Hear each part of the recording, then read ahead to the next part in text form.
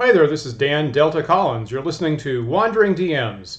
Wandering DMs is broadcast live every Sunday at 1 p.m. Eastern Time on twitch.tv/wanderingdms and also youtube.com/wanderingdms. And now, enjoy the show.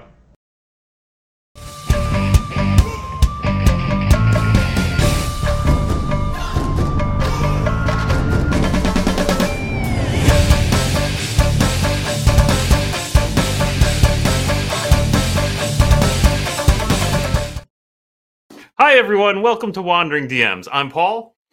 And I'm Dan, and today on Wandering DMs we have Linda Cadego, the exceptional gaming journalist at IO9 and Gizmodo, who broke the story of Wizards of the Coast trying to deauthorize the open game license and stayed on top of that story for weeks until Wizards entirely surrendered 2 days ago. Linda, thank you so much for joining us. You're welcome. I'm happy to be here. Thank you for having me.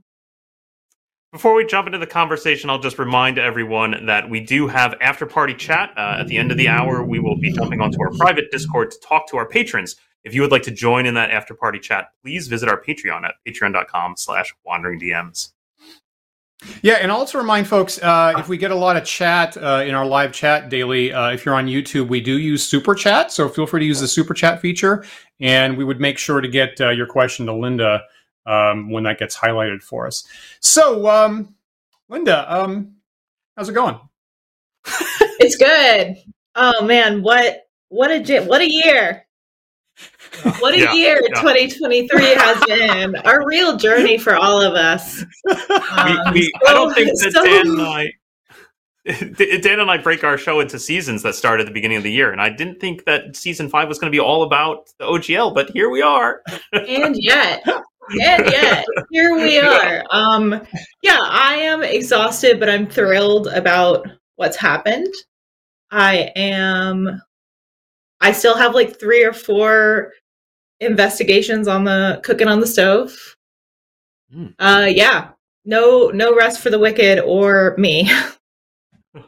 You know, sometimes I say it's an adventure, and that's what you want. So, congratulations, Linda. You found quite the adventure in 2023. I really did. I don't know if I really. Yeah, I found the adventure. It might have found me a little bit, but Isn't that how all these like really foolish heroes' journeys start? Yes, it is. That good observation. Actually, it is. I'll point out for viewers that and Paul and I, and obviously Linda, have been following this very, very closely. We don't need to recap every single why the open gaming license is important. But I'll just point out this has been covered in lots of mass media sources in the last couple of weeks. It's been on the Washington Post and the Guardian, the Financial Times, and MSN. And Linda, you were on NPR's All Things Considered a couple of days ago, and I'm a little irritated. I did not realize that NPR was a competitor for us and kind of scooped the story. I hope you had a good time on. Yeah, they scooped it a little bit, but also they got me to talk to them before D&D like totally bent the knee. So there's updates, obviously. Good point. Yeah. Let me ask this. So, you're obviously a gamer yourself. You want to tell us how you your first role-playing game that you fell in love with and what your current favorites are? Yeah, so my first role-playing game that I fell in love with was in online chat forums where you pretend to be a character and then you write a forum post but in the point of view of that character. Someone else responds as another character and you sort of interact like that. So online for the real ones know about online RPG forums. So I hope chat is blowing up, but yeah, the real ones know about online RPG forums. That was really my first entry into it. And gosh, I think I must have started role playing online when I was 12, 14, something young baby. Yes, I think I was about 12. Because that was when I was in Washington, D.C. Anyway, so yeah, that's the first time that I started playing actual role-playing games. And then there was obviously DMs in college when I think we played 3rd edition 3.5, and I wasn't a huge fan. And then 5th edition came out, and I played a little bit of that. But I've been playing other role-playing games for about 10 years, like the sort of more traditional, like pen and paper role-playing games with dice, obviously. I mean, not obviously. No, with dice. Some with dice, some without dice, some with cards, some with Jenga towers, some with like just random like bits of lint that I found in my pocket, like everything. I haven't seen the lint game. I assume Jenga Towers is referring to Dread. That's a favorite around here. Yeah. Jenga towers are used in Dread, Starcross, the Wretched Alone system, and a few others incorporate Jenga towers. I wrote a game with a Jenga tower in it, actually. Awesome. Anyway, What's it called? It's called We Will Stop. It's called We Will Stop the Bulldozers. It's about women in Clear Creek, Kentucky, who have to prevent the like mining company from trying to destroy their land. And it's a game of attrition. Yeah, it's great. It's a game of attrition because it's like a Jenga tower, and like that the mining company will only ever be defeated for now because it'll always come back. But yeah. I will say that the other day, I think I saw you call this month Wizards of the Coast story the OGL fiasco, and it immediately made me want to play a game of Fiasco about a giant chaotic company that doesn't know what what hand's doing the other, what the left hand doesn't know what the right hand's doing. So, do you play Fiasco? Would you be into that? I've played Fiasco. I don't think that I care to play as like a member of a giant faceless corporation, but I will play Fiasco. I do love that game. All right, dope. So, how about you tell us a little bit about how did you catch this story, and what's it been like, following up the story for this month? Yeah, so I think it's one of those things. It's a combination of right place, right time, and also the fact that like for the past year or so, I've been really dedicated to tabletop role-playing game reporting at IO9. But someone just emailed me on January 4th and was like, I have the OGL 1.1. I was like, you have the what now?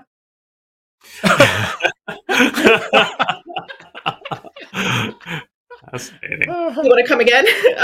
But yeah, the source emailed me and they were like, we have the OGL 1.1. It was supposed to release today, but we think it's important that the public sees it before it like goes live. And I was just like, I think you're right. I think you're totally right. So they gave it to me at 11:45, January 4th. We published the article at like 10 o'clock, January 5th, 10 a.m. January 5th.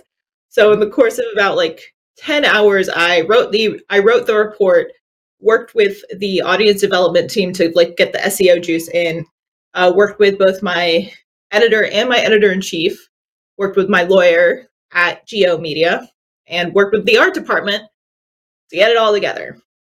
Wow. It sounds like a feverish effort to get it out that quickly. That must have been intense.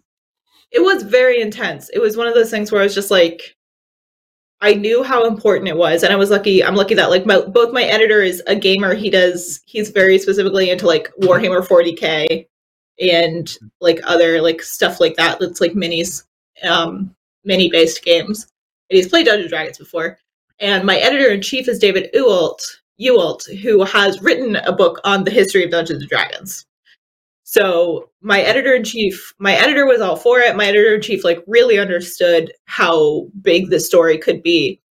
So I was like, I'm going to write this. And my editor, James, was like, actually, you need to write about The Rock first, and then you can write about this. And I'm like, ah!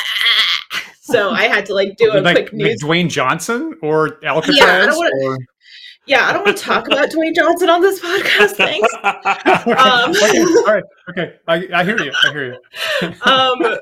But yeah, so my editor was like, you have to write this breaking news piece and then you can go to this. And I'm like, okay. So I like write furiously about like whatever Dwayne has tweeted about, and then I like was able to focus on the breaking the OGL story. So that's sort of how it started, where it was like a combination of me being sort of like the right person at the right time, having a support system that was able to like get it all together literally within like 6-8 hours of like receiving this thing, and just being really understanding the implications of what it said.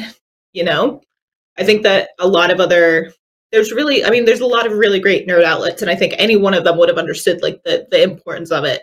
But I think if this had leaked to some place like the Washington Post, which just cut its entire gaming staff, like they might not have known what to do with it. So I was really lucky that it went to a gaming journalist, and I'm grateful that it went to me. And we are as well. Many of us share the same sentiment, Linda. I'll say that. Yeah, thank you. I really do appreciate it. I toil in obscurity, so every now and then, when I get thanked for doing my job, it feels really good. But it is one of those things where it's like it's a relatively thankless job until like it's not. But for the most part, it's very thankless. It's very much like writing breaking news stories, which are it's service journalism, So, yeah. How long have you been at IO9 at this point? Less than a year. Okay. Good start. My performance review is in like mid-February.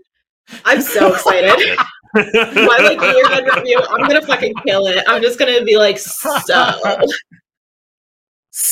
I mean, I feel like this is quite possibly the single biggest story in the single biggest event in D&D history that we just saw.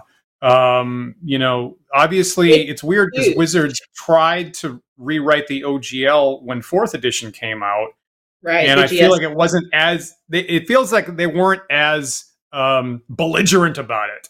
Like this time they really sounded really dogmatic about what they were going to do in a different way. Yeah, the GSL was also one of those things where they didn't try and touch the OGL. They were just like, you can't use the OGL with 4th edition, like it's under this other license. So people were largely able to ignore it. They were just like, okay, fuck you, we're gonna go like make Pathfinder. So it's one of those things where they like weren't trying to retroactively destroy their legacy, and in this case they really were, in a way that I don't think they quite understood the implications of, because I think that's like the biggest thing here is like the OGL is like going to be and will remain like the legacy of Dungeons and Dragons, for better or for worse. So yeah, I think that like the reaction probably blindsided a lot of people, both inside and outside of Wizards of the Coast. I think that's fair to say. Anyway, my January.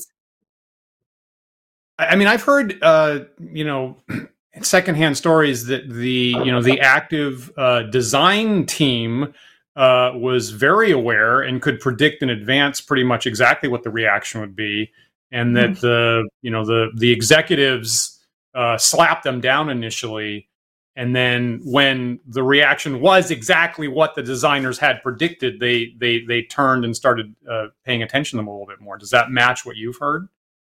Yeah, that matches the reporting that I've done. I can't comment on like continuing investigations that I'm doing, but that does match the reporting that I have done and have published, is that like the executives are not really aware of the history of Dungeons and Dragons and like the history of the GSL. And this was like a very like big brain, big corpo thinking. This was like, executive, C-suite executive level move. And the people at Dungeons and Dragons who understand the game and like deeply care about the game were not necessarily on board, like fully on board with it. Some of them were ambivalent and some of them were just like, I don't think this is a good idea. But like, as far as my reporting supports, there were very, very few people at Wizards of the Coast who were like 100% like, let's fucking do it. Interesting. And how so we are we're 48 hours, we're less than 48 hours since they completely reversed course. How surprised were you Friday that Wizards completely backed down from deauthorizing OGL 1.0? Shocked. Like genuinely shocked. In retrospect, it feels like there was no other option for them other than to like go back. But in the moment and still right now, I'm just like, I still cannot believe that like collective action works. Join a union. I'm really, really surprised that like they put the SRD into Creative Commons. I think that was a much bigger shock to me than like just we're gonna leave the OGL alone. Because the OGL actually like restricts some of the rights that you would have had if it was just a fair use of the IP. So Creative Commons actually gives you a lot more leeway in what you can do and what you can't do. And Yep. It really is like the whole community left that interaction with 3 weeks with more than they had going in. And what they had going in was the OGL 1.0. So it's really incredible. So yeah, shocked, startled. I would have never predicted this. But I'm really, really grateful that this is what's happening. As far as the using the Creative Commons goes, just a couple of weeks ago we had Justin Alexander on the show, and we're talking about some of the different licenses, like ORC and et cetera, that have come out or that are being worked on. And we talked a little bit about Creative Commons, and I think at that time that Justin was saying that like it's a bad choice. It's not a great choice for releasing game content under. And I'm curious, Linda, if you have an opinion on whether Creative Commons was a good idea or not. I'm not a lawyer, and I know copyright law in the very, very basic sense because like I write fan fiction, I'm involved in fandom. I'm very interested in the way that an individual can take on the intellectual property of another and use it in a transformative way. And I'm very invested in that. So I don't know. It's one of those things where it's like, I think it's a good choice, especially because Creative Commons is not controlled by a giant corporation. I don't know like what he was thinking as far as other options, but to me at least, a layman, I think it's a good call. Yeah. I mean, it was available, right? And it feels like maybe they needed to do something quickly. Frankly, they needed to do something quickly for a while now, and I don't know what was taking them so long, but I can understand why there's something out. Yeah. Who knows? Was it, as a journalist, was it surprising to you that release occurred late on a Friday? Because I feel like that's usually like news dump time for things that people want to ignore. And if they wanted to get praise for this turnaround, I'm just surprised why it happened at like Friday at 4 p.m. when everybody knows to ignore the news. Was that confusing?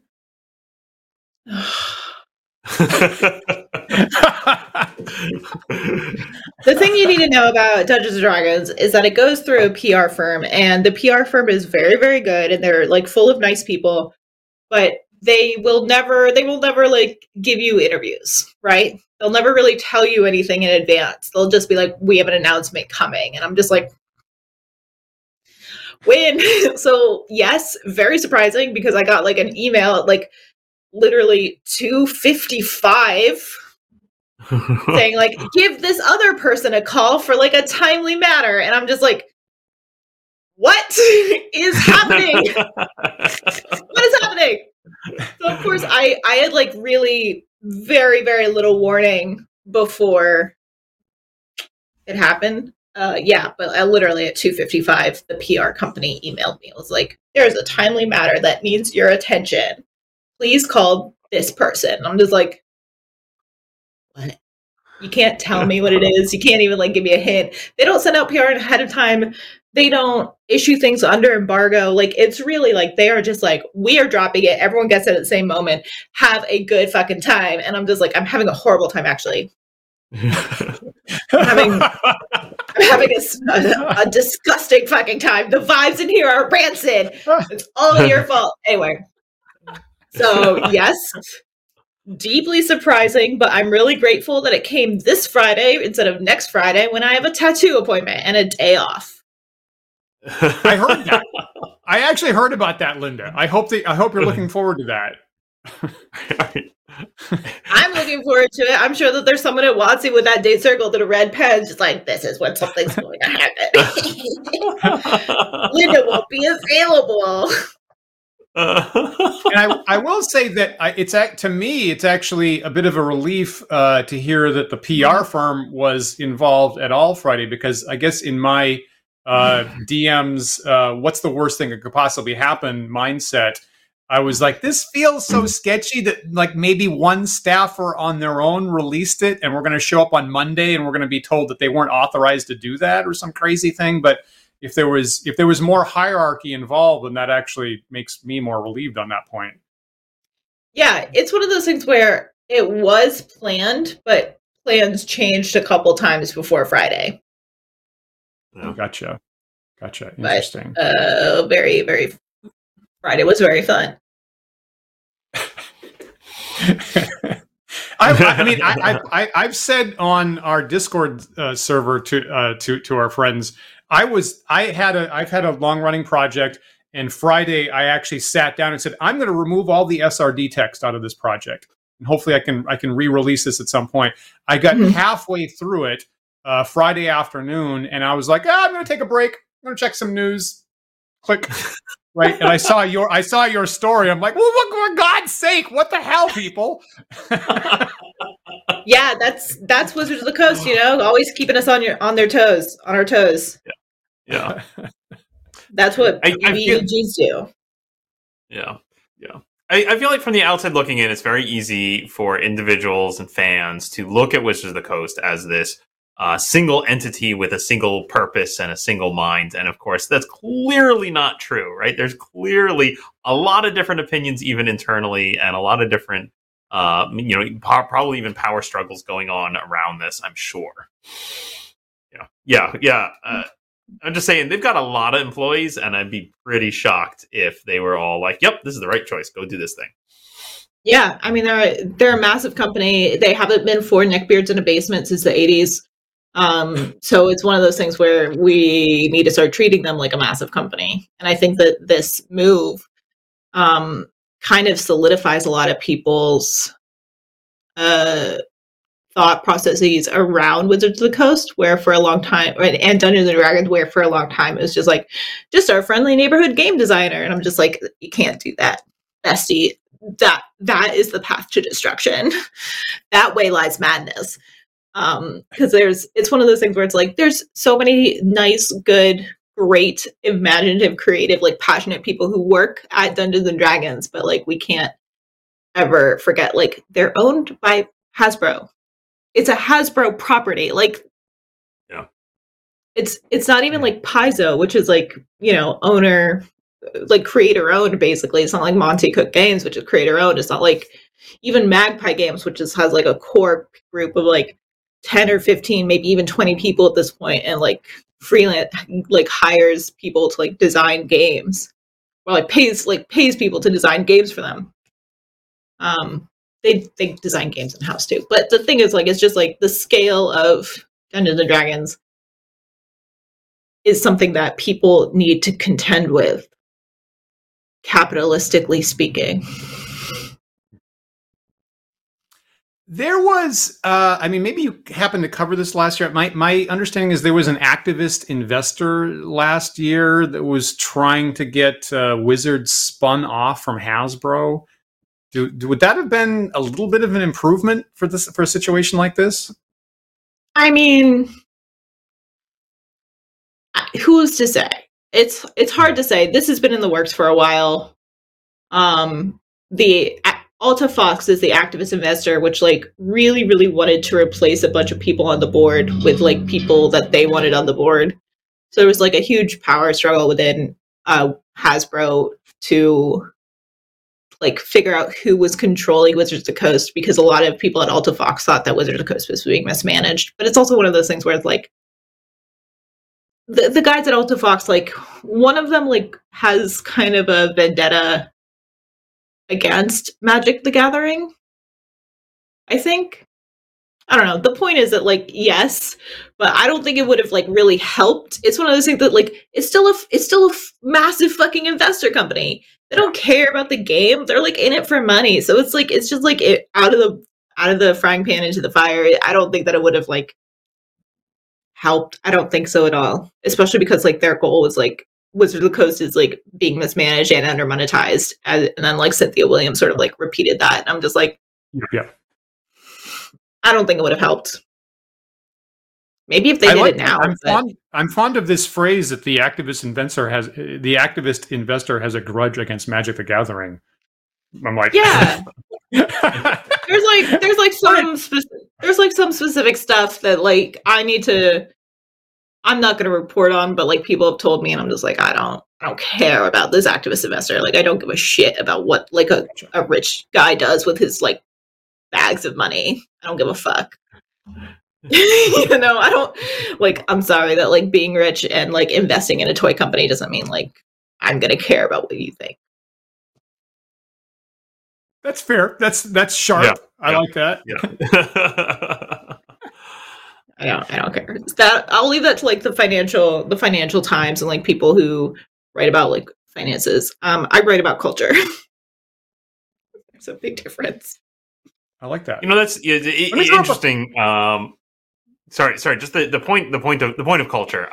You know, this is the thing that I've been arguing throughout as these things unfurl is I almost think it doesn't matter what Wizards does at this point. That the cultural damage was done. It was done early, and things are going to change whether they like it or not.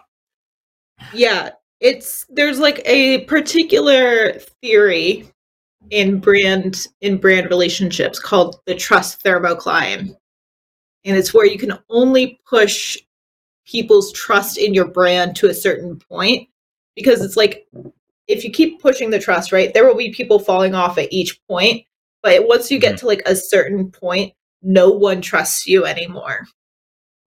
Right? So it's like there's like small dips and then there's like a big drop off. Yep. And that's the trust thermocline is when people like everybody starts jumping ship. Right. So they breached it. Like it's so clear that they fucked around and they're in the find out portion of that. And they're going to suffer really, really bad. Like it's clear that they're going to try and get people back on board with the Creative Commons and with like Kyle Brink doing like those kind of personal one-on-one, like not one-on-one, but personal blogs. Yeah. Wish that man would give me an interview. But yeah, sort of like the personal blogs that are like much more conversational in tone than like the D&D Beyond blogs. But yeah, I agree with you. They have over the past like 3 weeks, they have altered their reputation irrevocably, and it might recover a little bit, but now everybody knows that you can't fucking trust Wizards of the Coast, and you never could. You never could. I think you see those trust drops you're talking about, like right in the numbers of their own survey, right, which they published, right, of like 90% of people saying that they disagreed with all these actions that they were taking. And I was surprised by that too. I was surprised that they actually released that information, because I remember when they were talking about doing that survey, I thought, oh, this it's bullshit, right? They're gonna release the survey and just throw away the results and do whatever they want to do, right? But there it was. I did too. That's what I thought too. Yep. Yeah. I thought that they would like take feedback, but never like I never assumed that they would do like quite this much. The thing about those sort of customer surveys is you almost never get a consensus that high, right? Like usually when you do these kinds of customer surveys, you get stuff that's in like 20%, 30%, 40%. Like that's considered like a high consensus. So the fact that everything was significantly like 60%, 80%, 90%, like those are numbers that are unheard of. in reaction surveys. Those are numbers that like nobody ever sees. So I'm sure that they had like some data scientist or some like PR firm behind the scenes just being like, this is so much worse than you could have ever imagined. There was someone in there just like holding down the executives and like duct taping them to chairs and being like, no, absolutely not. So you guys have ruined everything. That's what I think. I agree with that. I agree with that, actually. Let me throw up a question a couple minutes back from our viewer, Vera Tanuda, who is asking, as I said, heads of Wizards and Hasbro are ex-Microsoft executives. As a freedom software advocate, I have to ask, what did people expect? And so I think partly what they're asking there is, in the last year or two, they brought on a number of ex-Microsoft executives, one of whom, I think Chris, whatever his name is, was at Wizards and went to Microsoft and came back or something like that. Something like that. I know that Dan Rawson, who's a senior VP of Wizards of the Coast, is ex-Microsoft. Cynthia's ex-Microsoft. I believe that Chris Kao had like a moment in Microsoft, but a lot of people also came from Amazon in the C-suite, in the executive suite. So they are very big tech minded, and the freedom software stuff and like the open source stuff, that isn't really in the purview of like a C-suite executive. Okay. That's not what they care about. That's not what they're thinking about. That's not how their brains operate, because that's not what that's not like what they're concerned with. They don't care about like open source material. They care about money. They care about optimization. They care about scaling. They care about branding. They care about like licensing deals. The implications of like the freedom software, I think like never cross their minds, because it's just like, it's not, they are not thinking in a way that's like, what can I do to preserve open software, like open like licensing? They're thinking about like, how do I get more money? Like, it's not a conspiracy. It's just like that simple, is that they're just not thinking about it. They're just not thinking about it. That makes sense. And to be clear, Paul and I are software guys, right? So Paul and I met when we were both in the video game industry, trying to make Magic the Gathering online themed games, as a matter of fact. Paul is still in video games. I went into more math stuff.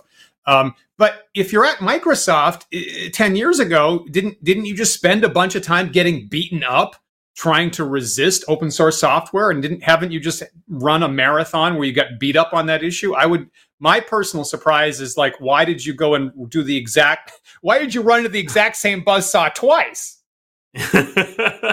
I just don't think that they were thinking. I just don't think that they thought anyone would care. I think that they thought they could just slip it past people. I think that they didn't realize the kind of community that the tabletop space could generate, and the momentum it could have, and the speed at which it could like accumulate. I just don't think they expected it. I just think that like this is nothing that they expected. I just don't think that they thought about it. I don't think it's like they were being malicious or they were like, oh yeah, this won't be a problem. I just think that they didn't even think it would be a problem. I just think that they thought like, oh yeah, no, like it'll be fine. Everyone's going to be okay. Like, it's not a big deal. I think I saw a Magic. I think I saw a longtime Magic the Gathering artist on Twitter the other day say, this was not like some conspiracy plan. This was not 3D chess. This was just the company is just being run on by brutal dumbness. Was their take on it? Yeah, it's just an aggressive, bullheaded arrogance. They're fucking Hasbro, man. You can't think of it like Dungeons & Dragons, like, oh, these are like my friends who are writing for Dungeons & Dragons. Like, no, this is Hasbro. These are the guys who like ran 30-minute toy commercials for He-Man and like are now upset that they don't have that anymore. Like, it's Hasbro. This is like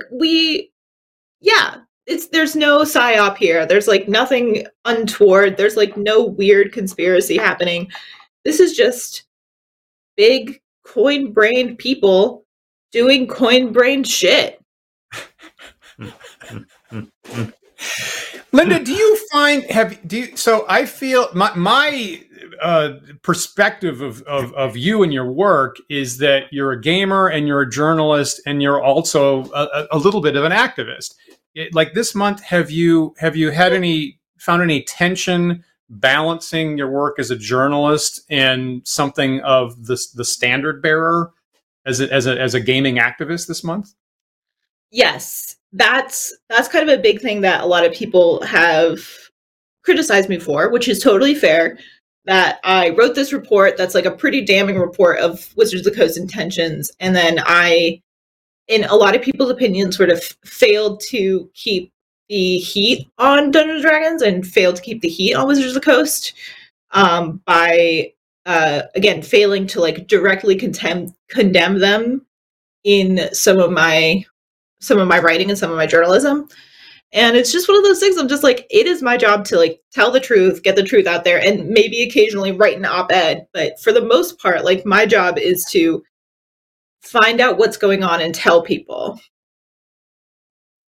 And sometimes, and like often that will come across to a lot of people as activism, which is like fair. Like journalism is the form of activism. There's a reason that freedom of the press is in like the amendments. But there's also a lot of it where it's just like, I cannot compromise my ability to tell the truth with a perspective that I understand every single detail of what's going on and I can tell people what to do. So there was like a bit of a tension in that where I'm just like, I will like do my best to tell the truth and I will like do my best to say what like I might want people to do like in tweets and like on my personal side, like on that way. But like, I am not in a position, like my platform at Gizmodo IO9 does not allow me to tell people like, you must boycott the Dungeons & Dragons movie. You must cancel your D&D Beyond subscription. Like it's genuinely like not my place to do that as a journalist. If I was like writing an op-ed, then yeah, I would be like, if you want to hit Dungeons & Dragons where it hurts, like hit them in their wallets, and like that would be acceptable. I didn't get a chance to write any op-eds like that because I was incredibly busy. But I did my best to like tell the truth and explain some of the problems that people were facing with what Wizards of the Coast was doing. And I was really, really grateful and excited and happy that people tended to agree with like my personal assessment of the situation, which is like, don't give them any more fucking money. We talked about the survey a couple minutes back, and then there was the rather significant drop in subscriptions to D&D Beyond. Was that like the first signal that executives were actually paying attention to, is the subscription drop? Yes. Yeah. And I did report this, so I feel comfortable saying that, like, the only reason that Wizards of the Coast sort of started scrambling in the middle of this whole thing was specifically because the D&D Be Gone campaign to, like, cancel subscriptions had such a massive impact. I was never able to confirm numbers. I was never able to confirm how much money it was. Like, I saw a lot of numbers thrown out there, and I could never, like, my sources and my journalism, like my reporting, like I could never confirm a number. But it was significant. Like, it was significant enough to get them to like sit up, pay attention, and be like, ooh, oh, interesting. Maybe we should try to do this. When I got into gaming, a long time ago, there was absolutely no possibility for that kind of quick feedback loop. And in fact, I think I remember seeing Ryan Dancy, talking when he first started looking at the books for TSR in the late 90s. He's like, we've got financial records, we've got this, we've got plans. No one's ever done a survey. No one's ever done a customer survey. And we've gone literally decades without clear, immediate feedback. And if you're waiting for a whole year for book sales, you wouldn't be able to get this daily number from subscription drops, which is totally different world for me, for example. Yeah. Paul, They have you cared a ever lot seen about anything like that. that in any of the companies that you've worked at? Have you ever seen like just an enormous cratering of like digital subscriptions all in a couple days? No, I don't,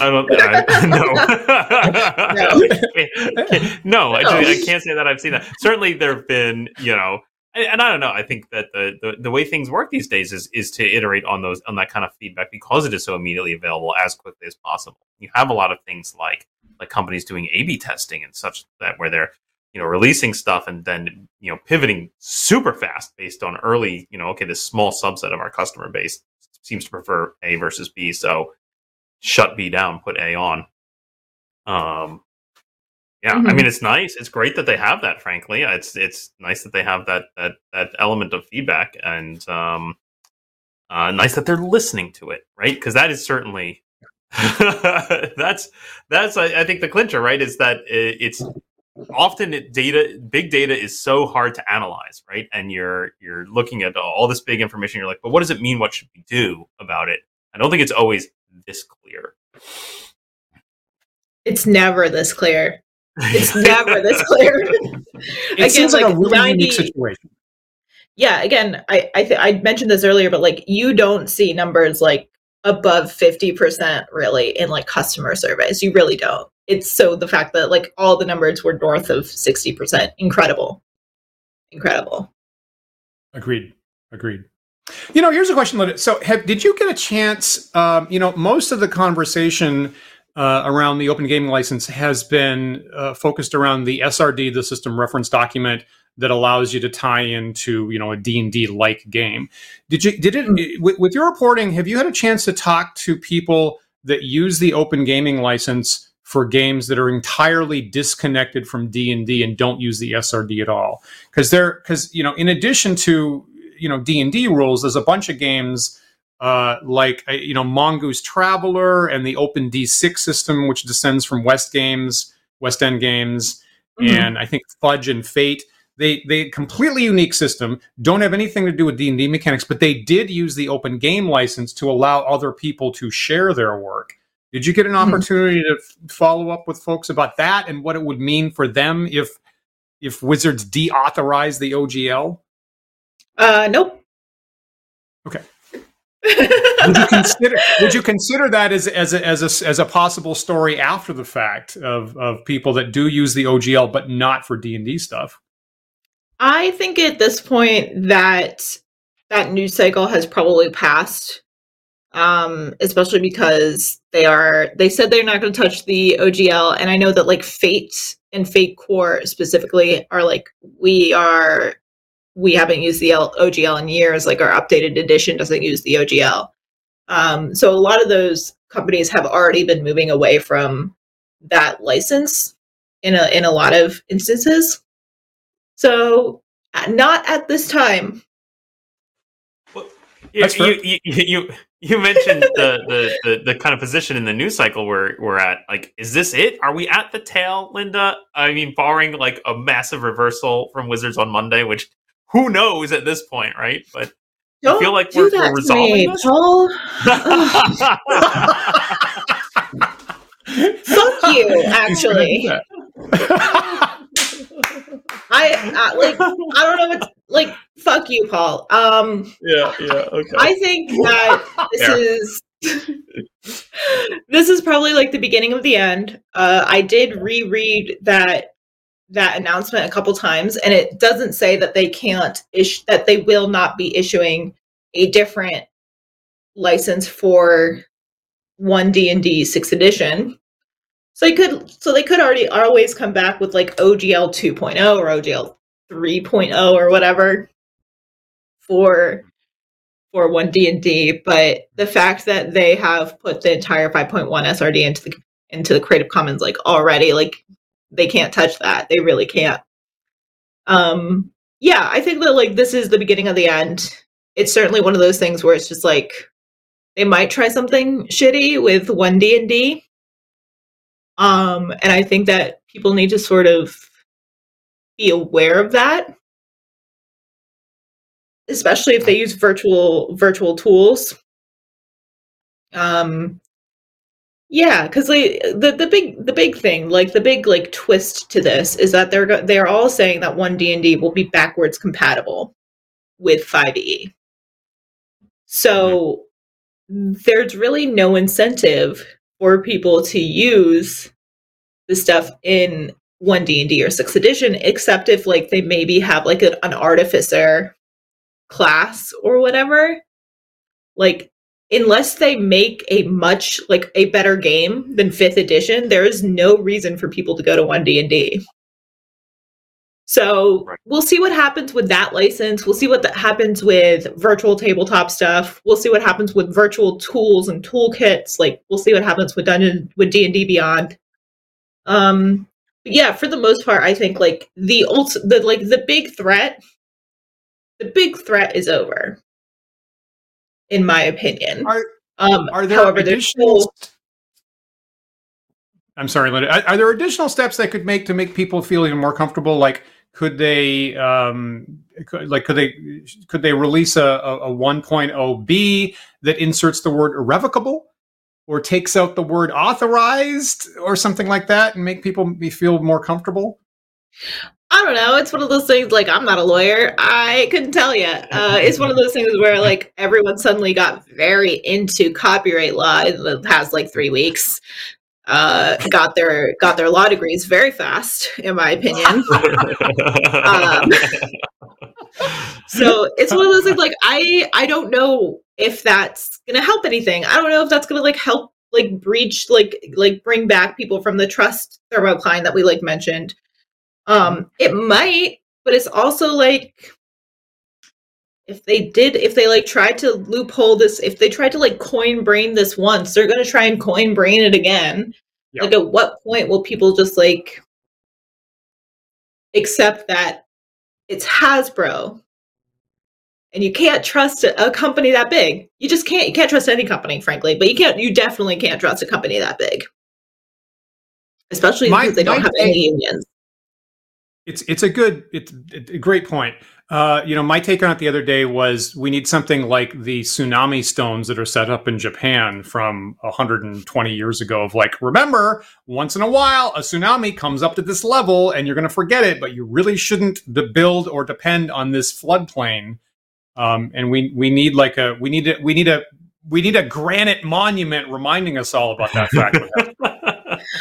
Yeah, I think it's one of those things that we've seen this happen time and time and time again, especially in tabletop role-playing and in board games, that like nobody has any institutional knowledge. And every 5 to 10 years, people remember stuff that happened 5 to 10 years ago.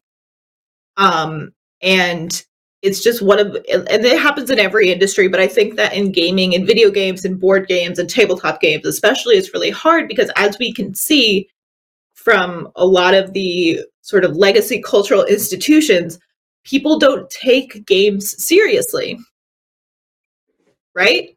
Like the big cultural institutions, the like legacy media doesn't take gaming seriously. So instead of having like a majority of critics at institutions where they can be insulated from the pressures of access journalism, like, I'm really lucky where I work, like, insulates me a little bit from that. I still rely on it. Like, I'll fully admit that, like, I rely on access to D&D to like do part of my job. But also, like, I'm at an institution where if D&D refused me access, I would be able to tell everyone about it. And everyone would be like, that's fucked up, actually. Like, you, like, you know?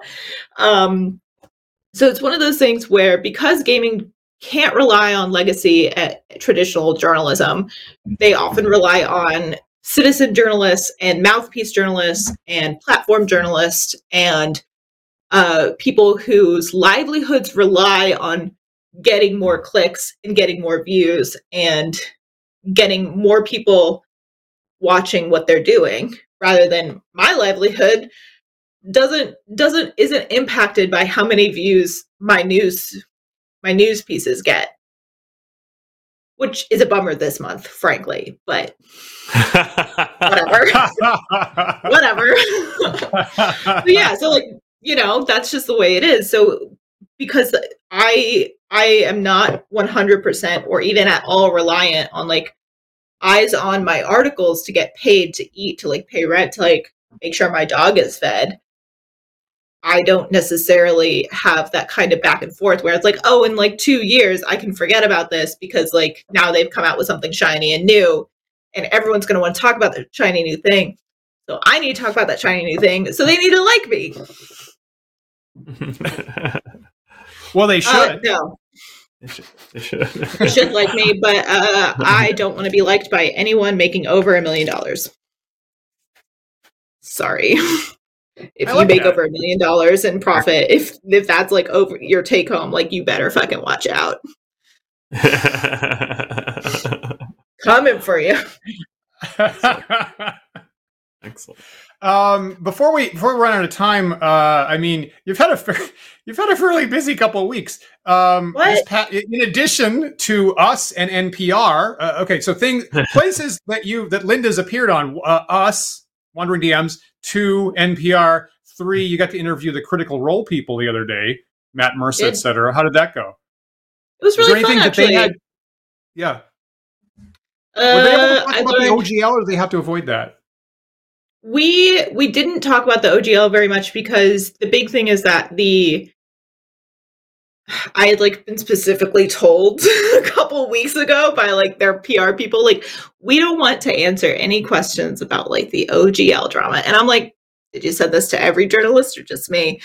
They never told me whether it was just me. And I'm like, I think this is my fault. So I sort of avoided that one, but I did ask other questions that the PR person like very clearly was just like, no, move on. I'm like, touched a nerve there, didn't I? Is that right? But they're really like, honestly, my vibe is that they're really nice, genuine people. They really care about their stories and their fans. I think that they are not really as invested in Wizards of the Coast or Dungeons and Dragons as a lot of people might assume. I think that they're much more focused on like what they are doing with their storytelling and like what they are doing for their fans, more so than they really care about the game system that they're using. That's my impression. Yeah, I think that they're nice folks. I really like them. They're really funny. And they think I'm funny, which is always a bonus. That's a good sign. That's a good sign. You have good. They fundamentally have good judgment, Linda. Oh, good. Good to know. Yeah, so I like them. It was really fun to talk and sort of get their perspective on it. I think the only thing, the biggest reveal that like that isn't going to be in any of the interviews was that one year for like AnimeCon, Matt Mercer dressed up as Mugatu from Zoolander. And it's a perfect costume. He like pulled up his like old MySpace photo to show us, and I'm like, he had like a little stuffed dog animal. He had the wig and like the corset, and I'm just like, you can't show me this. Like I'm gonna have to report on this. And he's like, no, the cameras are off, and I'm like, okay. you had to say off the record up front. He never said off the record. We never said off the record at all. It was all on the record. Anyway, the point is that was a great cosplay. And I respected him a lot after that, after seeing that. Fantastic. I'm going to give a warning here. We're at just 5 minutes left. So, Linda, is there any final thoughts on the OGL news here? Anything big that we somehow missed, or information you want to make sure you get out that we have failed to ask about? I don't think so. I think like the biggest thing that I want to say with all this is that like having one corporation have this much power over an industry is like just bad. Like it's just bad. And I want more people to invest in more games and different games and small independent games. And I want people to take a risk and like learn and teach other people. That's like the biggest thing that I want everyone to get out of this is to like play different games. Play like wildly different games. Don't try to force D&D, which is like essentially a combat simulator, into a million other kinds of games. Like if you want a Regency game, do that. If you want like a sci-fi game, do that. If you want like a really, really old school dungeon delver, there's like literally dozens of games that do it better than D&D. That's all I want. I want people to play as many games as possible, and I want people to not play Dungeons and Dragons. Sorry. Oof. Oof. That's good. It's just one game. There's so many other games. Do more games. People should do more games. And play Dungeons and Dragons if it really makes your heart happy, but also like open your heart to other games. That's a great message. Fantastic. That's all. As a final thought, I'm going to, for me, this is, and I have been playing D&D for Dungeons and Dragons and other games for, over 40 something years at this point. Nice. And this is the single biggest, craziest, nuttiest story in role-playing news that I have ever seen in my life. And what a crazy roller coaster this has been. Our good friend Steven in the chat a while back said, we should celebrate January 27th every year.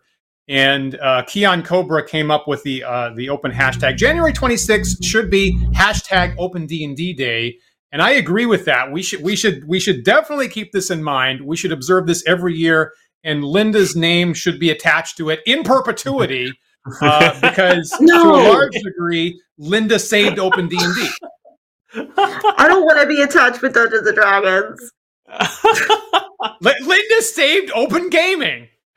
Okay, yes, I'll accept that. That's much more acceptable to me.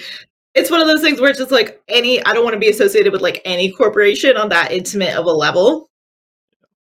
You know what I'm saying? That's a great. What a great observation, Linda. Yeah. I don't want to be attached to any corporation on like that kind of level, but like I will happily like celebrate the 27th as like Open Gaming Day. And like Open Gaming Day it is. Yeah, I think that's a great idea. Yeah. Everyone plays like their favorite games, whether it's Dungeons and Dragons or any of the other thousands of games out there. See, we can workshop this. We can work together. We're brainstorming. Honestly, play what makes you happy. Like, I'm not the D&D police. I'd be really bad at that. Play what makes you happy.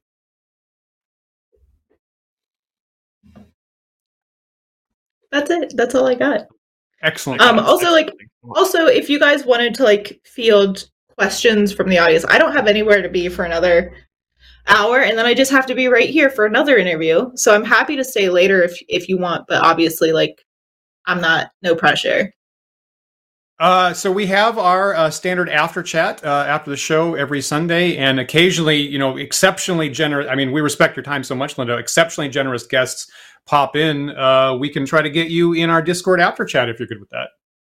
Yep, happy to do it. Like I said, I'm literally just going to be at my desk for another hour until I do another interview at 3. That's fantastic. Amazing. Great. Yeah. Thanks everyone for watching. I appreciate it. Thanks for tuning in to little old me.